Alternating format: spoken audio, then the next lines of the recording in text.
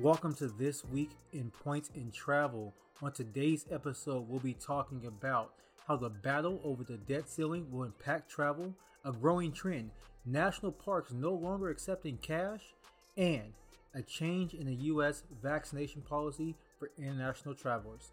Those stories and more on This Week in Points in Travel. Stay tuned.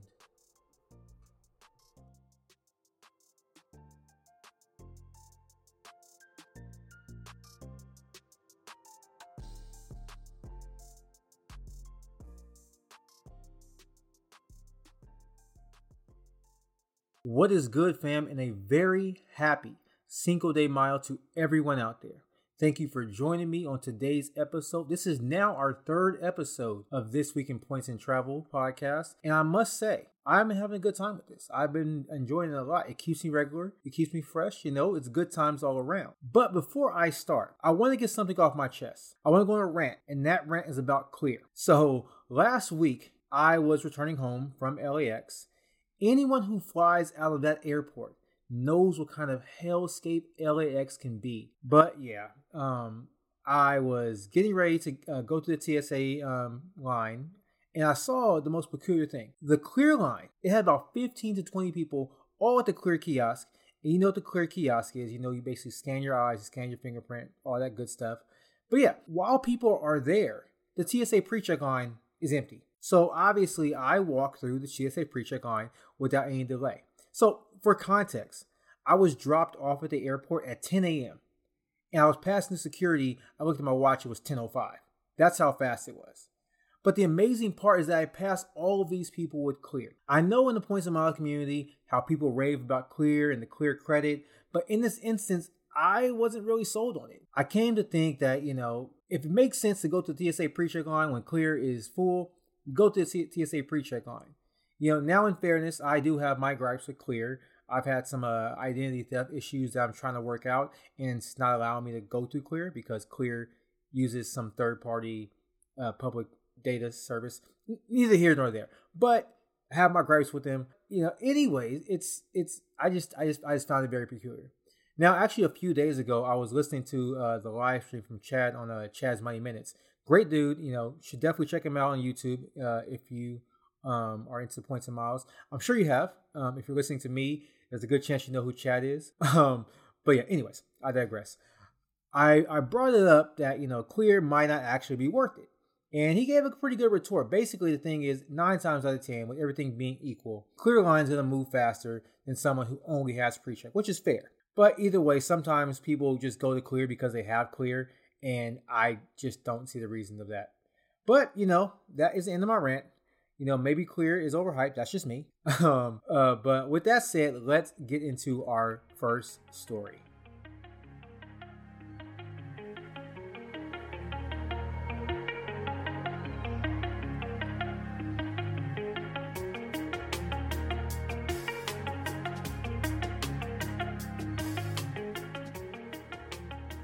This first story is about the government of the good old US of A.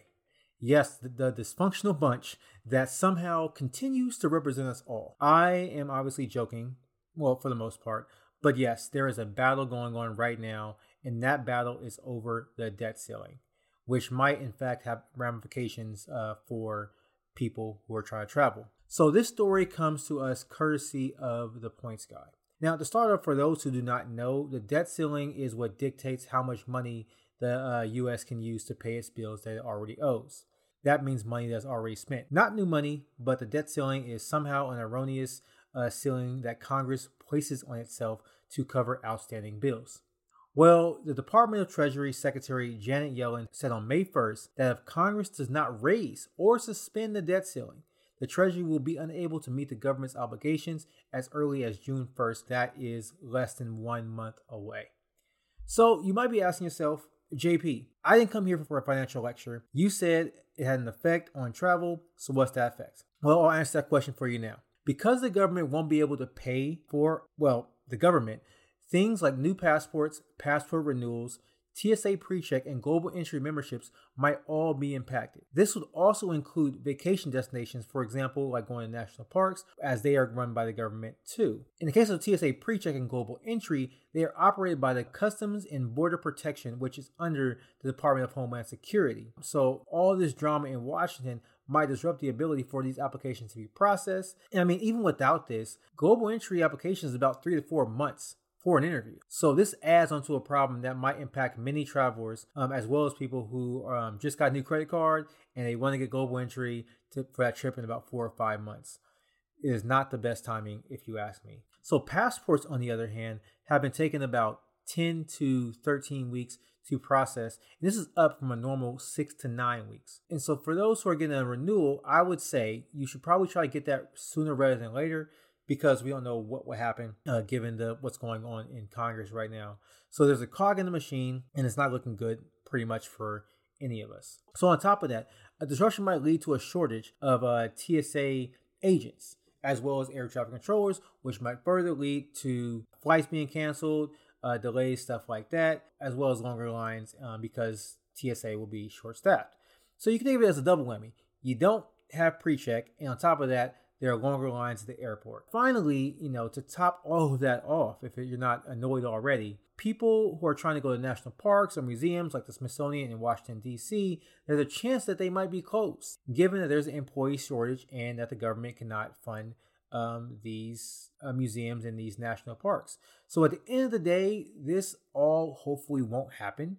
Hopefully this is not something we have to worry about. Hopefully Congress gets its stuff together and we'll move happily on. But, I just want to raise the alert that you might want to, check on your passports, make sure they're renewed, get the TSA PreCheck or Global Entry as fast as you can. And if you plan on going to any national parks or museums that are run by the government, you might want to, pay attention to the news and kind of like line your travel up with what's happening there.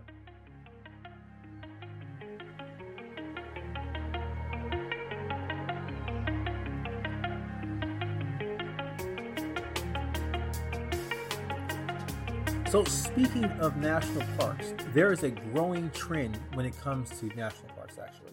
So in short, many are no longer accepting cash payments. And you know what that means. It's time to bring out your credit card before you become one with nature. So this story is coming from Travel and Leisure, and they talk about how the cashless trend is growing across the United States from coast to coast. This is including parks like the Rocky Mountain National Park and the Death Valley National Park. Both parks are planning on going cashless at the beginning of this summer. So here's actually a funny stat when it comes to that. This is coming from the Death Valley National Park.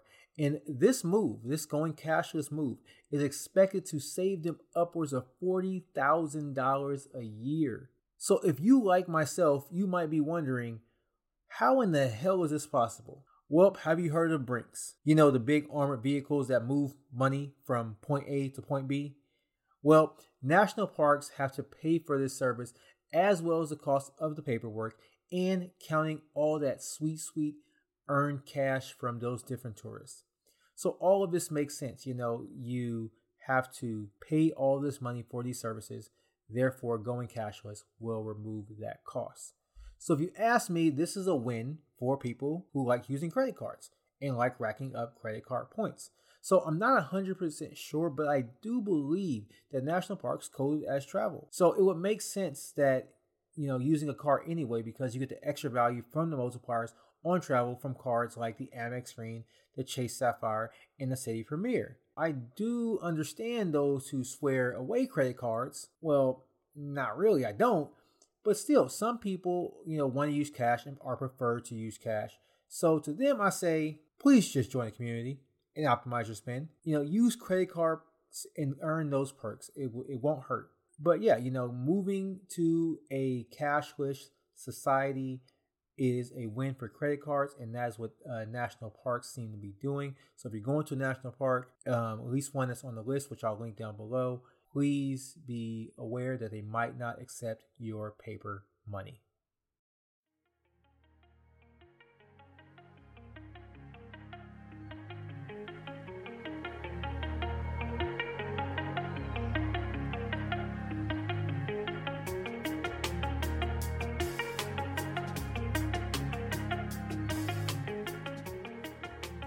I am now going to move into a segment I am calling Rapid Fire.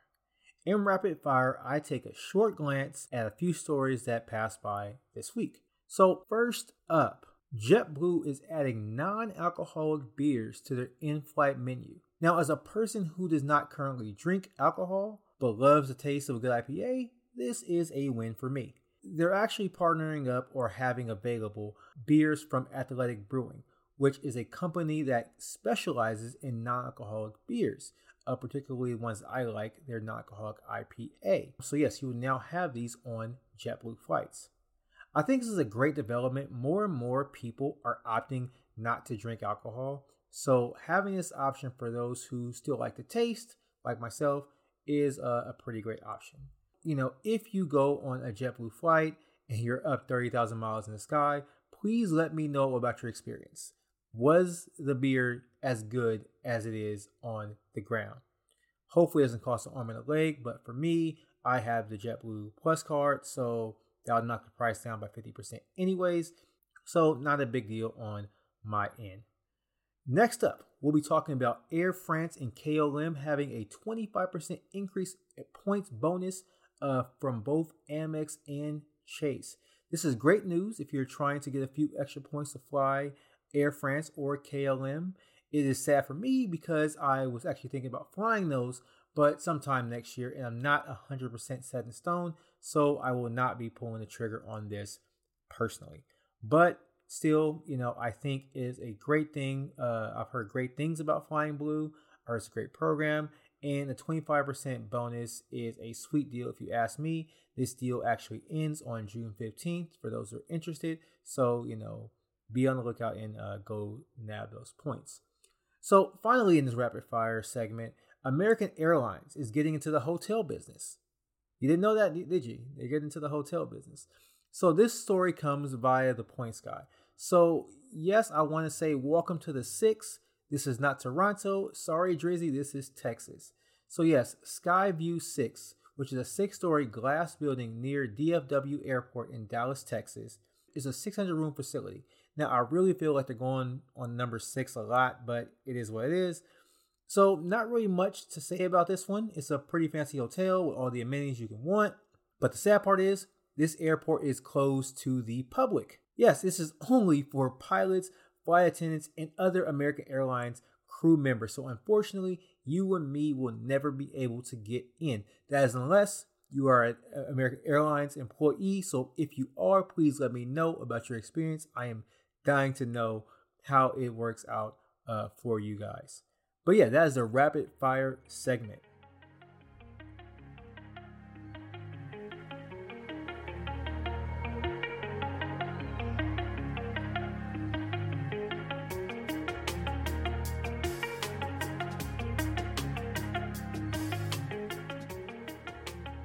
Finally, our last story of the day, the U.S. government is changing its long-held stance on inbound travel restrictions.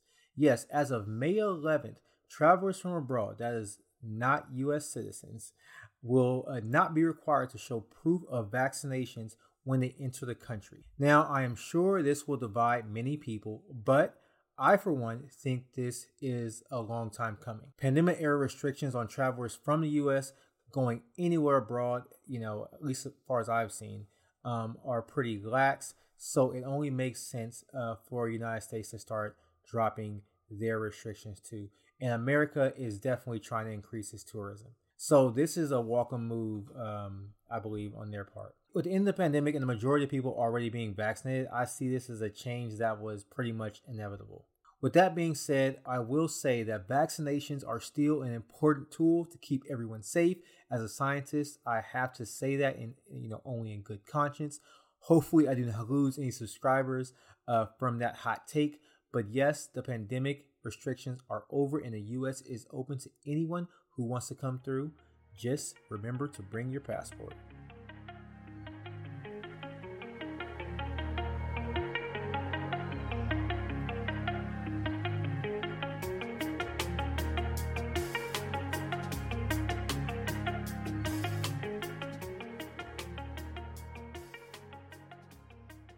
So that is it for me here, guys. Thank you so much for listening. If you enjoyed this podcast, please leave a like or a review. If you're listening to this on YouTube, please show the like button some love. Don't hit it. Just click it. If you are new here and want more from me, click that subscribe button. If you found this helpful, consider sharing it with a friend. Thank you again for listening, and I will see you next Friday. Until then, peace.